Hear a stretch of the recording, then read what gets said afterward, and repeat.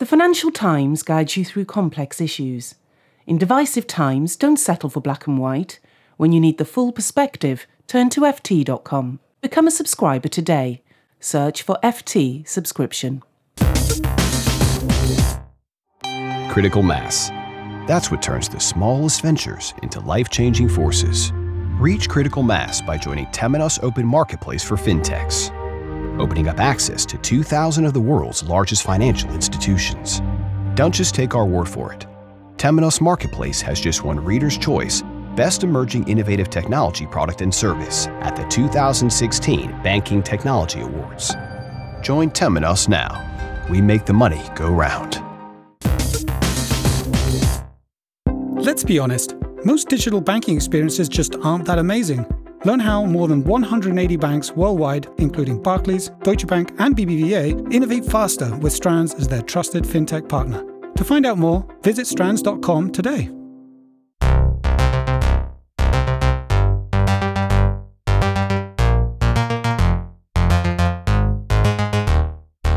This is FinTech Insider Interviews, and today we are joined by the acting chairman of the US Commodities Future and Trading Commission.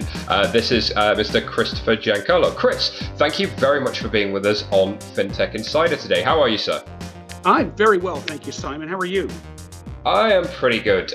We're really happy to have you on the show because some of our most popular shows have been on the subject of RegTech and FinTech. But I guess for our listeners that aren't familiar with the CFTC, can you tell us a little bit about what the CFTC is, what it does, and maybe just a little bit about yourself as well? I'm delighted to do it. I'm delighted to be on FinTech Insiders, and I know you've got a quite sophisticated listening audience. So let me talk a little bit about what the CFTC is here on the state side of the Atlantic. We are, as you say, the U.S. Commodity Futures Trading Commission. So to perhaps persons outside, it might seem like a bit of an alphabet soup of federal regulatory agencies.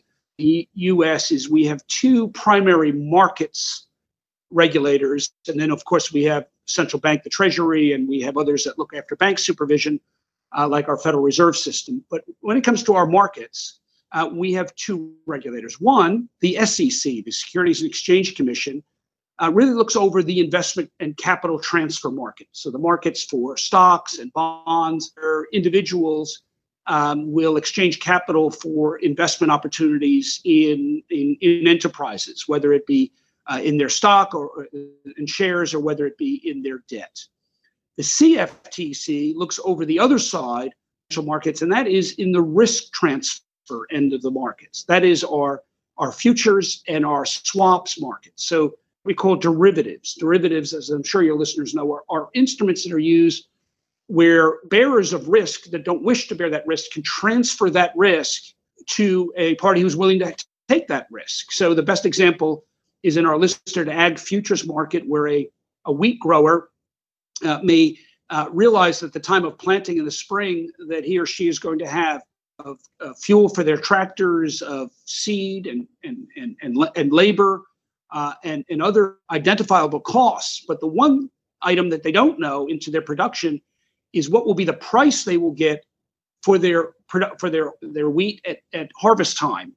And it's the variability of the future price of a commodity like wheat that is the main variable, it's the main risk in that production process. So a farmer in this example could exchange that risk to, say, a bank or other market participant in return for a fixed payment to take the risk out of the equation. And that's, much more broadly throughout our financial markets in terms of interest rate futures and interest rate swaps or currency swaps.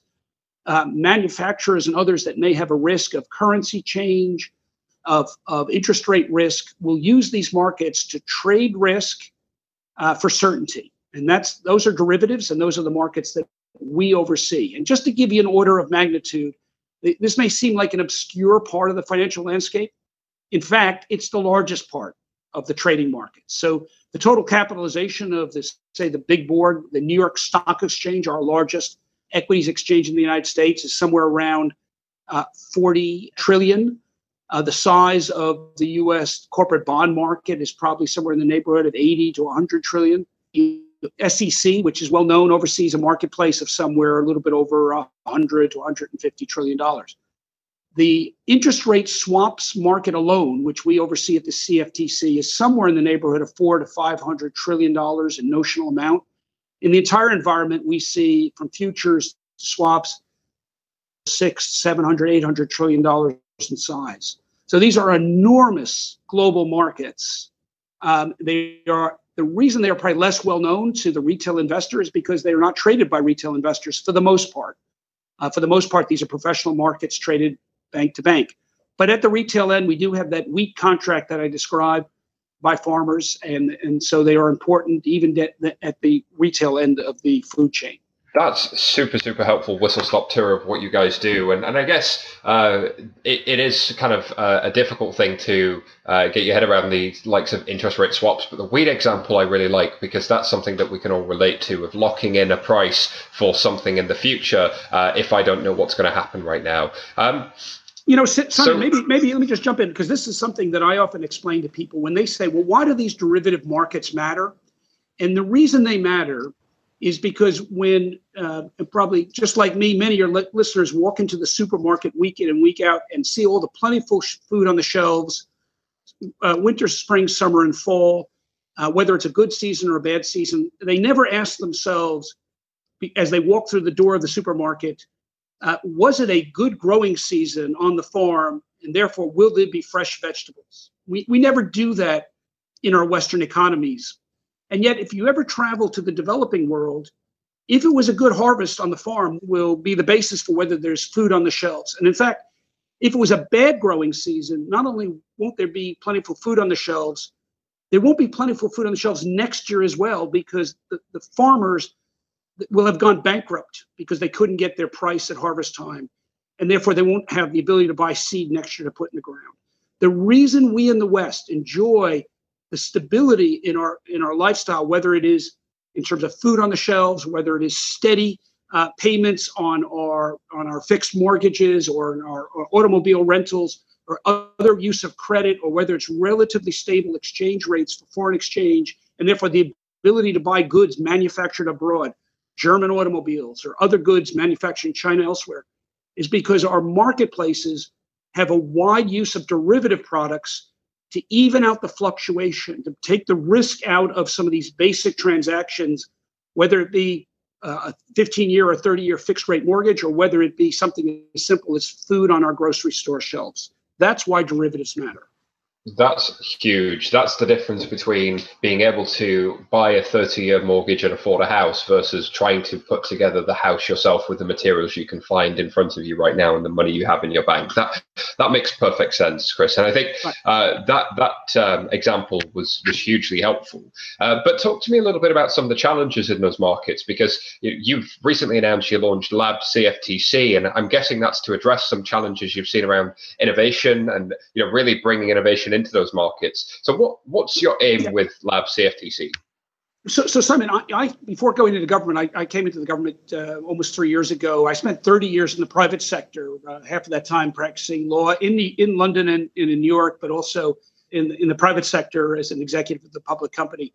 What I know from my experience in the markets is the lightning pace at which markets are transforming. They're transforming from 20th century analog marketplaces filled with humans on trading floors, hooting and hollering, shouting bids and offers, to form a human network of buyers and sellers.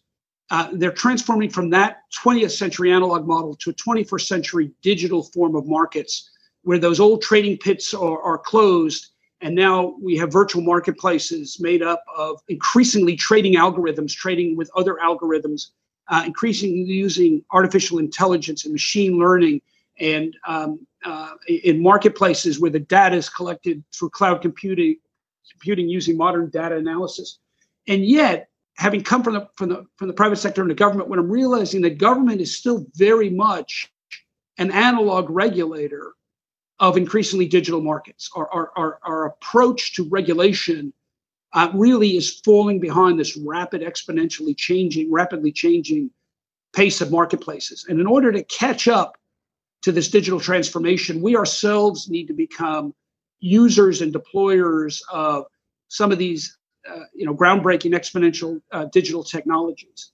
And so what we've designed something called Lab CFTC, and it's going to be the focus for our regulatory agency's transformation from an analog regulatory model to a digital regulatory model. It's going to be our main nexus between those people that are developing these technologies and deploying these technologies and our government efforts to oversee these vitally important derivative markets, but these derivative markets that are going through these enormous, fast and fundamental changes. And that makes a ton of sense, Chris, because I think the fact that we are no longer in an analog world, that the markets are in a digital world makes sense. And I guess there are innovations happening in the market. We've seen fintech has been around for 4 or 5 years now in the retail banking space and in lending and in wealth. You guys are seeing this now, I'm sure, coming to the market space. What would you see innovation looking like, and what would just because you've got two parts to the Lab CFTC, you've got GuidePoint, which looks to me a little bit like the FCA's Project Innovate, and then you've got CFTC 2.0. Like when you're looking for somebody to come to the GuidePoint program, they're coming to you and they may have some kind of new product or service. When should they come talk to you, and what kind of questions can they ask you? So I was at an event recently here in New York City with probably 200 or so members of our fintech community here, and someone was telling me a story about it was a small venture funder, and they had seen a company they were very excited about, very interested in investing in, and as they were doing their due diligence, preparing to invest in the company explained that one of the risks was that they weren't certain as to what their regulatory status was, and they had placed an inquiry with a Washington regulator to get an answer as to what the regulatory status was. And so the investor said, okay, well, we're very interested in funding you, but we obviously want that issue resolved, so we're going to hold back until it's resolved. Well, 18 months later, this company still had not received an answer from that federal regulatory agency. And as a result, this venture investor was telling me they eventually pulled out and didn't fund the company. That is a terrible shame, and that is something that GuidePoint is designed to get around. GuidePoint is a process. It's a initiative by which innovative companies, new developers, and it also can be large firms as well. But companies that have innovations can come to the regulatory agency and say, we would like some clarity on how our innovation and the application of this bumps up against your rule set. And it will provide the mechanism for us to get them that answer, and get them that answer, in a reasonable amount of time and a reasonable, clear answer. So if GuidePoint will serve one purpose, it'll serve to take some of the regulatory uncertainty out of innovation. And that, if it does nothing more than that, I think that will be a huge benefit to innovators and the companies that fund innovators, but really more importantly, to the market as a whole, so that we can see innovations seeded and developed and grown and built and have their helpful impact on markets sooner, earlier, and more directly, without that regulatory uncertainty that too often holds firms back in the early stage. Yeah, if you can remove that uncertainty, you've done a huge service to these types of companies that are just trying to make a business. And then secondly, CFTC 2.0, you mentioned that regulation itself is still very analog. When it moves into the digital age, are you looking for people to come and try and help you with that, as well as, there's definitely initiatives you guys are doing, I'm sure, in terms of digitizing yourselves. But if somebody came along and said, hey, we've got this great solution that can help the CFTC digitize how it deals with its counterparties and market participants, is that something you're encouraging as well? Absolutely. So if the first phase, GuidePoint, which we described as how innovators interact with the agency, CFTC 2.0 is how the agency interacts with innovation. And what we want to do is work alongside innovators, learn from innovators, grow with innovators, and understand those innovations for how they can help us be a 21st century digital regulator. And so we are looking to partner in proofs of concepts and data, beta tests of some of these new, of some applications of some of these new technologies, whether it be distributed ledger technology, whether it be cloud-based computing or real-time data analysis, whether it be machine learning or whether it be smart contracts. we want to participate in some of these early stage developments so that we're learning as the innovators are learning about the benefits of these technologies, and we can be an early adapter of many of them. So that's what CFTC 2.0 is, because we want to become the 2.0 version of the agency that was formed 40 years ago, which was the 1.0 version. So we're going to learn from innovators in order to make the new advanced digital version of our own selves. I think there's something really nice about changing the norms of, kind of like the old school regulation, which was this is the list of rules, and then this is the files format that everybody has to report on to. This is a collaborative, how can we do this better type approach? How can we use the best of digital technology to make technical rules as well as rules around in paper and really be digital first? That's hugely exciting. And I'm really interested in your views on DLT and the opportunities it presents to regulators and market participants, as well as any potential pitfalls you might see. I'm very excited about DLT technology. I think it potentially could be really fundamentally changing to the way transactions are recorded and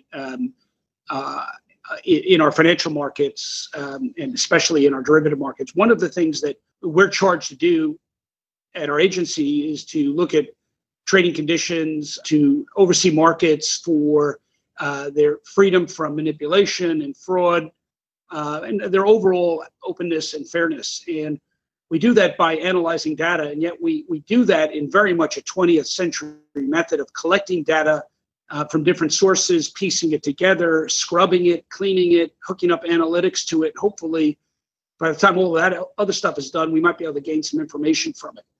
But increasingly, some of the best and largest market participants, some of our world's biggest banks, are moving toward a real-time data and market risk analysis process where they're analyzing data in real time. And that's not surprising, since some of our best online retailers and other companies, from eBay to Google to Amazon to even firms like Uber and Lyft, are processing and analyzing data in real time. And so that's where really we need to move to as a regulator. We need to become able to analyze data and trading positions and trading ledgers in real time. And that's what the promise of DLT technology is. As the world's largest financial institutions utilize a blockchain approach to confirming their trading ledgers against each other and their positions in financial instruments with each other, we as a regulator could potentially become nodes on that private ledger or the private blockchain, and be able to see the different trading positions of the large counterparties in our markets, and therefore be able to get to a point where can do real-time data and analysis of real-time trading data and real-time conditions in our markets, as opposed to delayed reporting with incomplete data sets. So I think DLT has great promise for the industry, has great promise for market participants. It also has great promise for market regulators like the Commodity Futures Trading Commission. That's really interesting and really promising, because one of the things I hear banks say quite often is that they like DLT, but they don't think regulators will like it. But actually, it's really quite interesting to hear you say, Chris, that DLT could be quite positive for the market if it's implemented in the right way. Well, technology, right, has a disruptive factor. We've all known that. And in many sectors of the technology world, that disruptive capability of new technology is celebrated. But if you think about it from a regulatory world, that disruptive nature of technology is very threatening. It's threatening to ways and processes of doing things. And so, regulators are people too, and, disruptive nature of technology can often, have a threat factor. But we have to get beyond that and recognize, look, the rate of technological change is increasing, and there's no stopping it. We have to decide whether we either want to get with it or fall behind it, but there's no option of stopping it. And so we're just going to have to deal with the disruptive nature of some of these emerging technologies and get caught up with them. And that this occurs in every walk of life. It's just that we in government have to recognize that that's just going to be the way it is, and we've got to get out in front. I think that's really encouraging to hear, Chris, and a very interesting position. And I hope our listeners take that to heart if they have some sort of blockchain DLT initiative, or they're doing something in machine learning, and they're interested in changing how financial markets work in dealing with risk and futures or swaps, that they'll reach out to your Guide Point program and that they'll come to learn more from you. My last question to you is going to be really around how do you see the future of collaboration between regulators, both domestically and globally, evolving? And do you think innovation is one way in which we can start to close gaps internationally and domestically for some of the challenges that an innovator might have getting their head around some of those landscape challenges? Well, so I said before that the rate of technological innovation is increasing rapidly, but technology adoption and absorption is always an uneven process. There's a great book, Crossing the Chasm, years ago that talked about early adopters, middle adopters, late adopters. That's going to always be the case in technology innovation. And there will be jurisdictions and regulators that are early adopters. Some will be middle and some will be late. That's just the way, things evolve. And I think there's always the promise that we regulators can work better and more consistently and without some of the gaps. And yet, technology innovation, especially disruptive technology, create new gaps. So it's always going to be a process of early adopters and laggards, and there's always going to be a challenge of gaps. That's unfortunately just the way it is. But we regulators will continue to try to close those gaps just as quickly as they open. Chris, this has been a hugely insightful interview. If people want to learn more about you or the CFTC, or especially Lab CFTC, where can they go to find out more? So our URL is cftc.gov. And for Lab CFTC, it's /Lab CFTC. Check us out. We are up and running. The program is underway. We're very excited about it. The early reaction has been terrific. And this is, like many startups, it's a startup itself. So these are our first days and our first to build upon what we learned, and we hope to expand the program in the months and the years to come. But we have launched, and check us out, Lab CFTC at cftc.gov. Chris, thank you very much for being with us on FinTech Insider Interviews. It's been my absolute pleasure to have you. It's great to be with you, Simon. And really, this was such a pleasure doing FinTech Insiders with you. I'd love to do it again sometime. Yeah, absolutely. Let's make that happen. All right. Thank you so much. Goodbye.